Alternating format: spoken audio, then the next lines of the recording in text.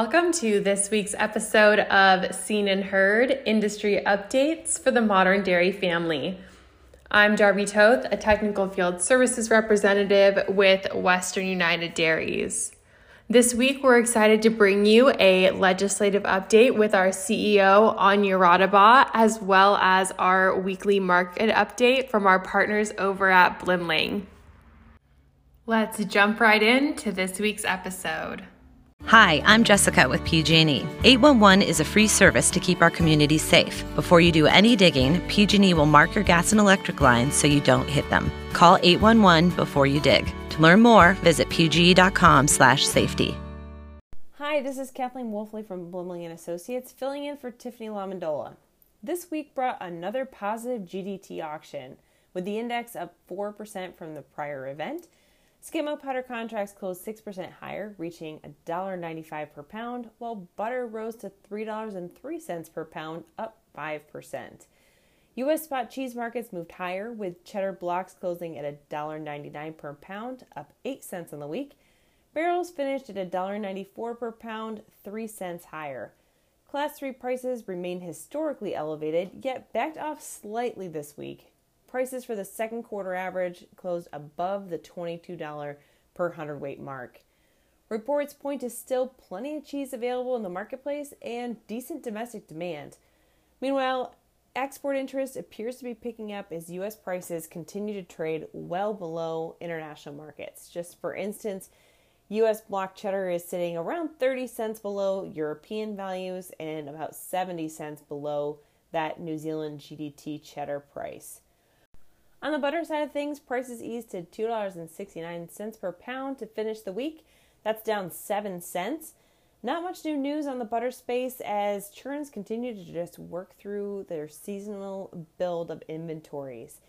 Despite strength in the international markets, U.S. spot non-fat dry milk prices eased to $1.85 per pound, down a nickel on the week. Even still, fundamentals continue to point to pretty snug global supply conditions in the powder space. Class 4 values remain perky. Second quarter prices are trading well above that $24 per hundredweight mark. Grain prices remain noisy. March corn was pretty perky this week with prices flirting with $6.60 a bushel. Meanwhile, on the soybean meal side, March soybean meal is trading around $450 per ton. In other news, last week USDA decided to extend the deadline for dairy margin coverage program signups. Dairies now have until March 25th to get signed up. Next week is a big one for USDA reports. The market is closed on Monday, but we'll get a cold storage report on Tuesday and milk production on Wednesday. That's all for our market update. Have a great week.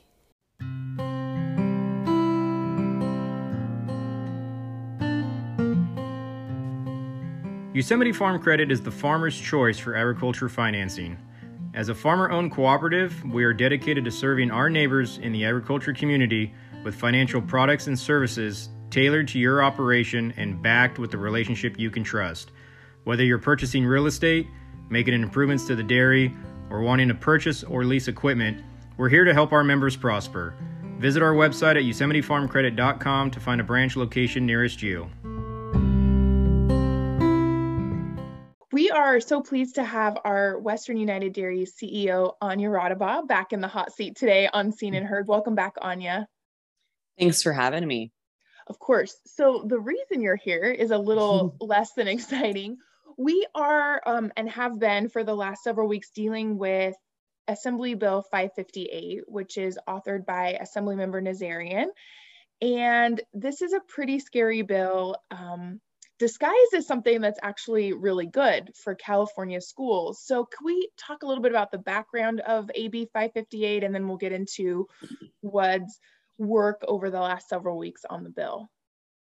Definitely. This is a really tough bill, and I don't know if our membership or those that support us have recalled, we've actually killed this bill the last 4 years in a row, and it comes back each year in different forms, which essentially is how it averts being labeled the same bill. And so over and over again, the main emphasis that this legislation offers, and this is Assemblymember Nazarian's last year in the Assembly, so this is his last shot at the golden goose, per se.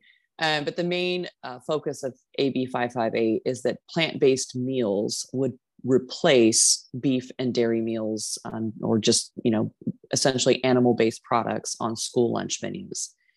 And so obviously an organization that represents dairy farmers, we have a lot of problems with that. We also have some challenges on the nutrition space when it comes to the nutrition profiles of all these products are not the same. That's, completely backed up by a great deal of science that a lot of our really wonderful checkoffs have done some good work in. But the other thing that this bill does that has made it really complex this year in terms of killing or amending it is the bill also offers schools an additional funding and revenue stream, not just to replace the animal-based products on their menu, but also gives them an expanded reduced school and reduced lunch program access to everyone in that household going to that school under the age of 25. So you can imagine in an election year where the Democrats are the majority party in power, asking those Democrats to come off or hold back on a bill that expands nutrition access, which incidentally would also expand dairy product consumption, is really, really hard to do right now. Yeah, they sort of got a little tricky with us, knowing that this bill has been defeated 4 years in a row. I think they had to get creative, and it seems like they did a pretty good job of being tricky, I guess is the word to say. They really thought through it this time. And in past versions of the bill, they had offered schools on a voluntary basis to replace animal-based products with a 10-cent per meal incentive.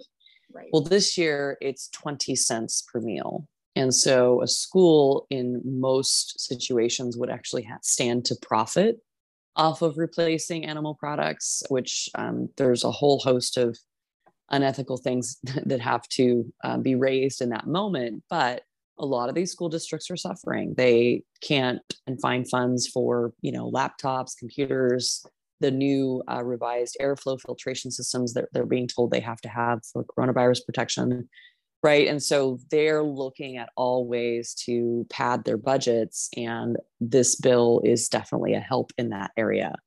But the bigger issue, at least as far as the party is concerned and the caucus is concerned, is that you're going to have people potentially voting no to expand free and reduced lunch programs, and that's not consistent with the party platform. So as such, Western, along with our allies, the California Cattlemen's Association, have asked for a oppose unless amended strategy, where we are asking to keep the farm to school program that's been championed by Governor Newsom as a priority. We're asking for the provision that expands this free and reduced lunch access to stay in, right. But the plant-based replacements are something that we cannot stand, and that's a done. This is no deal for us on that front.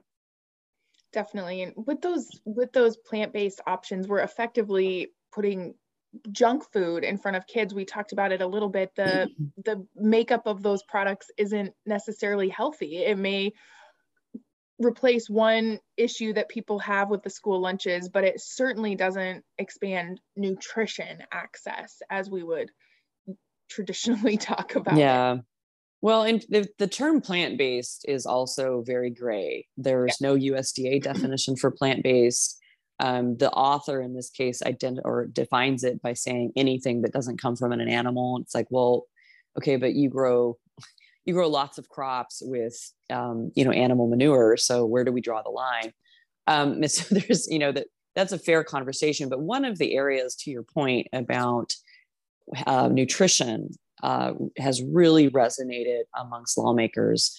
The nutrition profile of these plant-based alternatives is simply not the same as right. beef and dairy products. And that's very, very clear. But the other thing that's really bothering Democratic legislatures, and I would say this is appropriate for them to be bothered by, is that almost every single one of these plant-based products is sourced from outside the United States. Oof. So right, that's a real hard punch to the gut when we've spent so much time and energy and money on behalf of the California taxpayer to ensure California grown remains a top priority. The governor's priority is to ensure that his farm to school program, is very locally sourced, because that means that California's exceptional labor standards have been followed. California's exceptional environmental profiles are being followed. And so sourcing pea protein, sourcing a tremendous amount of soy from China has really, it has been an issue that has stopped a lot of the Democrats in the legislature in their tracks.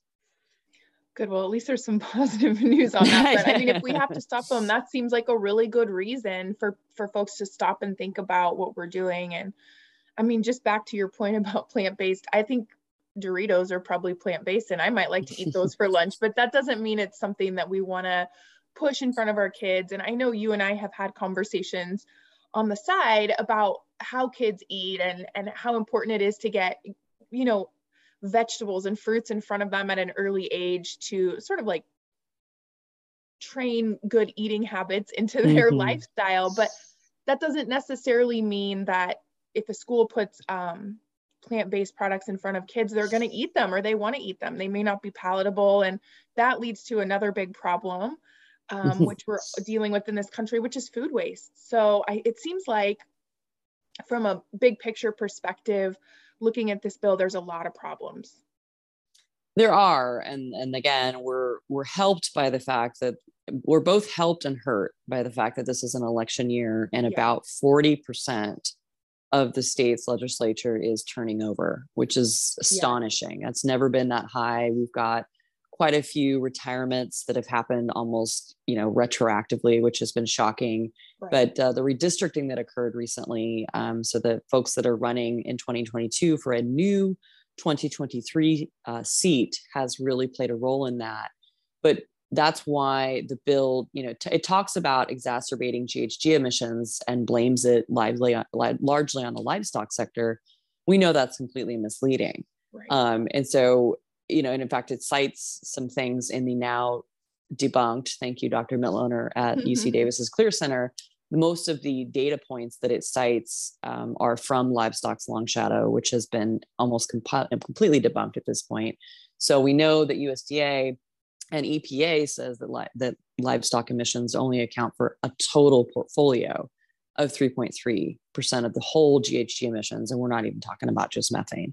Right. So the food waste aspect, and I think you brought that up, we're jumping around from nutrition, but the food waste is really important because if you've ever had kids or you've ever been around kids or you've ever volunteered at the school lunchroom, you see what goes into the trash. And right now, most of what's going into the trash are the fruits and vegetables. And so we can legislate all we want that kids should eat, their peas and carrots, but if it ends up in the trash and they're not getting access to like the chocolate milk, which is a very widely published story right now in California, then they're not getting any access to nutrition, sugar profiles aside.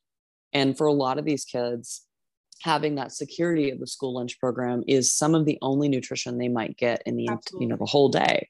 Yeah. So we really need to use our brains, and I think that for better or worse, you can tell which legislators have kids in the school system and which ones don't. I think there's a lot of parallels that can be drawn there, but by using these kind of global statistics, the bill author really has tried to mislead people, about the ills of the meat and dairy business. And so a lot of this is just writing the facts, but our lobbyist always says, if you're explaining, you're losing. Right. So we've really tried to come at them hard and fast with great policy reasons. And right now, the way the bill is written, it completely is counter intuitive to what the governor has said he wants in farm to school. Good. Well, we're hoping our assembly members are paying attention, that they understand childhood nutrition and all the different aspects of that and how that affects our planet as well. And it seems like we may be able to make some good headway on this bill. Anya, can you give us a little bit of a timeline, or maybe an assumption of a timeline, what producers can expect to hear about this? should it move forward? Will it be killed? Sure. All that stuff. So the main battlegrounds that Western and our allies are entertaining in this space is going to be in the Senate.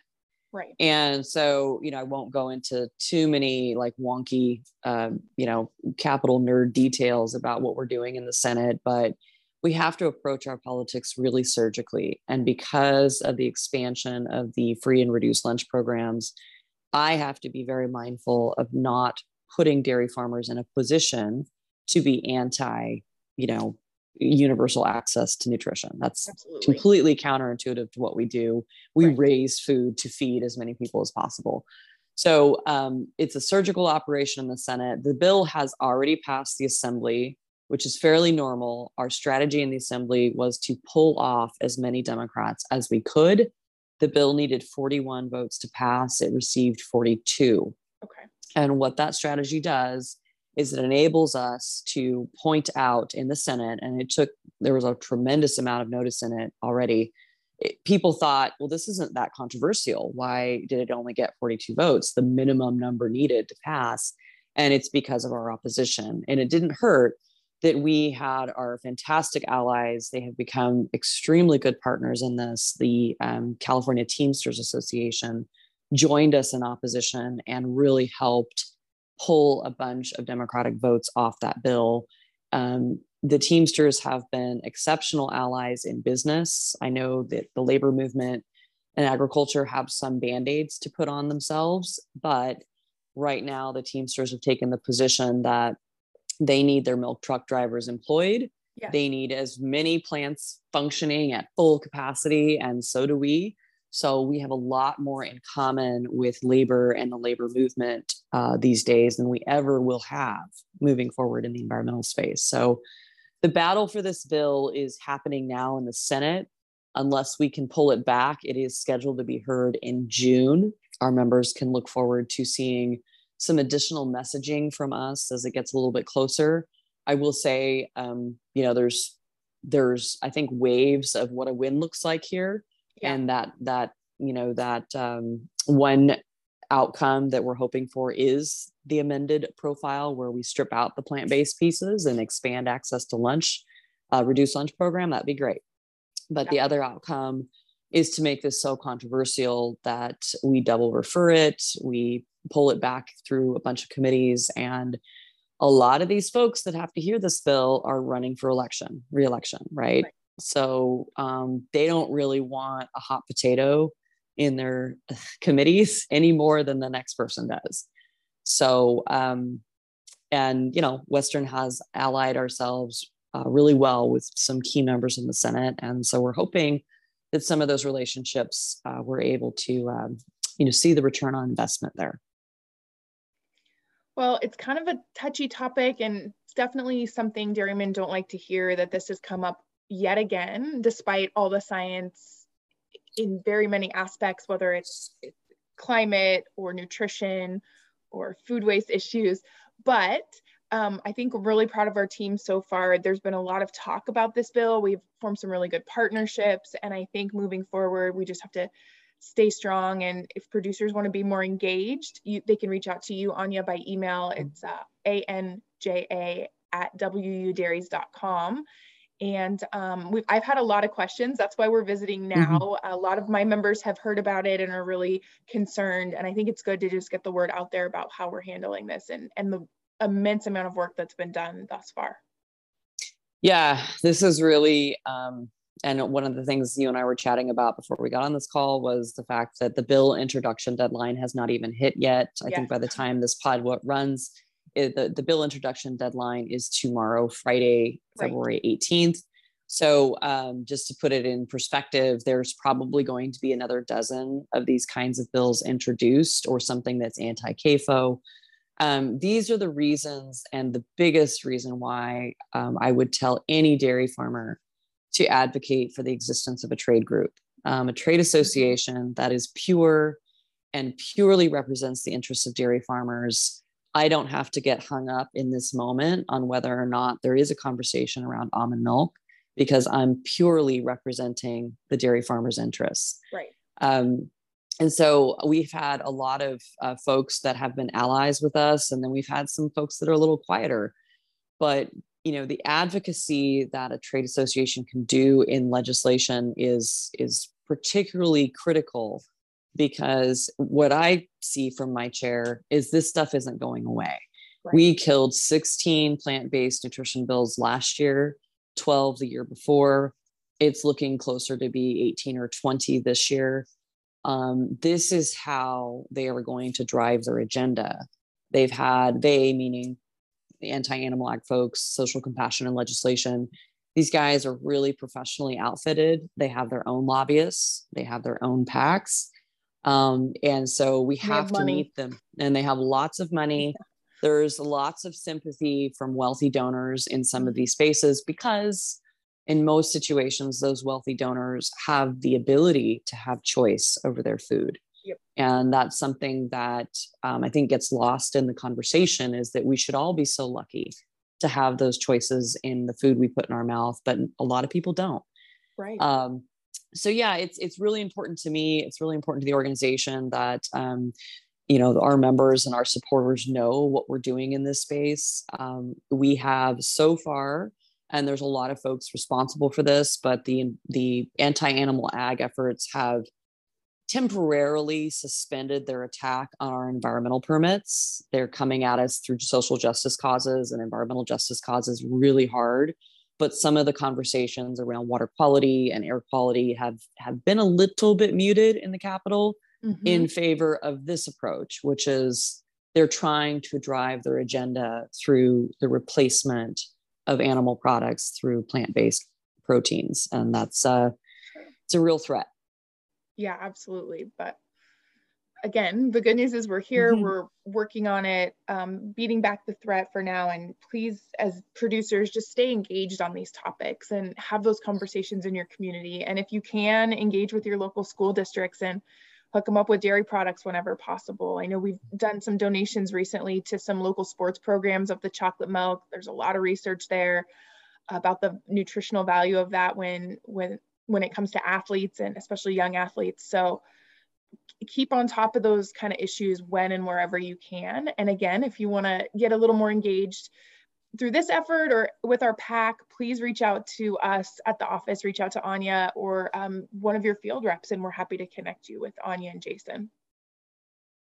Awesome. Yes, the fight will continue. Yes.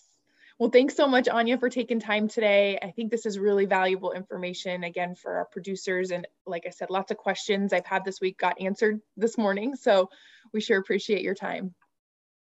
You're welcome. Great to be on. Take care. Did you know that you can turn your dairy manure into cash? Bennett Environmental is offering above-ground dairy digesters at no cost to you. These systems can also remove nitrates from your lagoons to help you comply with water board regulations. Our proven above-ground technology will generate income for your dairy into the foreseeable future. Because we truck the renewable natural gas off-site, your dairy can profit regardless of your location. Bennett Environmental, turning your wastewater liabilities into sustainable assets. Learn more at bennett-environmental.com. As always, thanks for listening to this week's episode of Seen and Heard. We want to give a special thank you to our CEO, Anya Radaba, as well as our partners over at Blimling. We hope that if you have any questions, comments, or content requests, you'll reach out to us. You can reach us at wud.pod@gmail.com. You can reach Melissa at mlema@wudairies.com, and I can be reached at darby@wudairies.com. Remember to please rate, review, and subscribe on your favorite platform, and have a great week.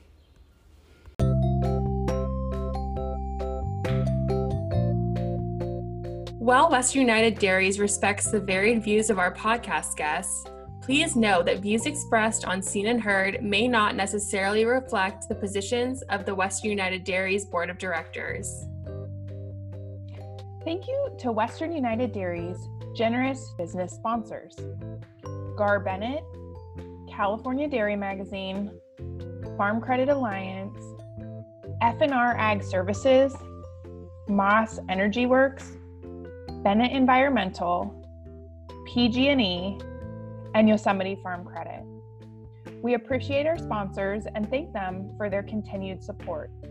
If you'd like more information on how to sponsor Western United Dairies or this podcast, please send us an email at info@wudairies.com. That's info@wudairies.com.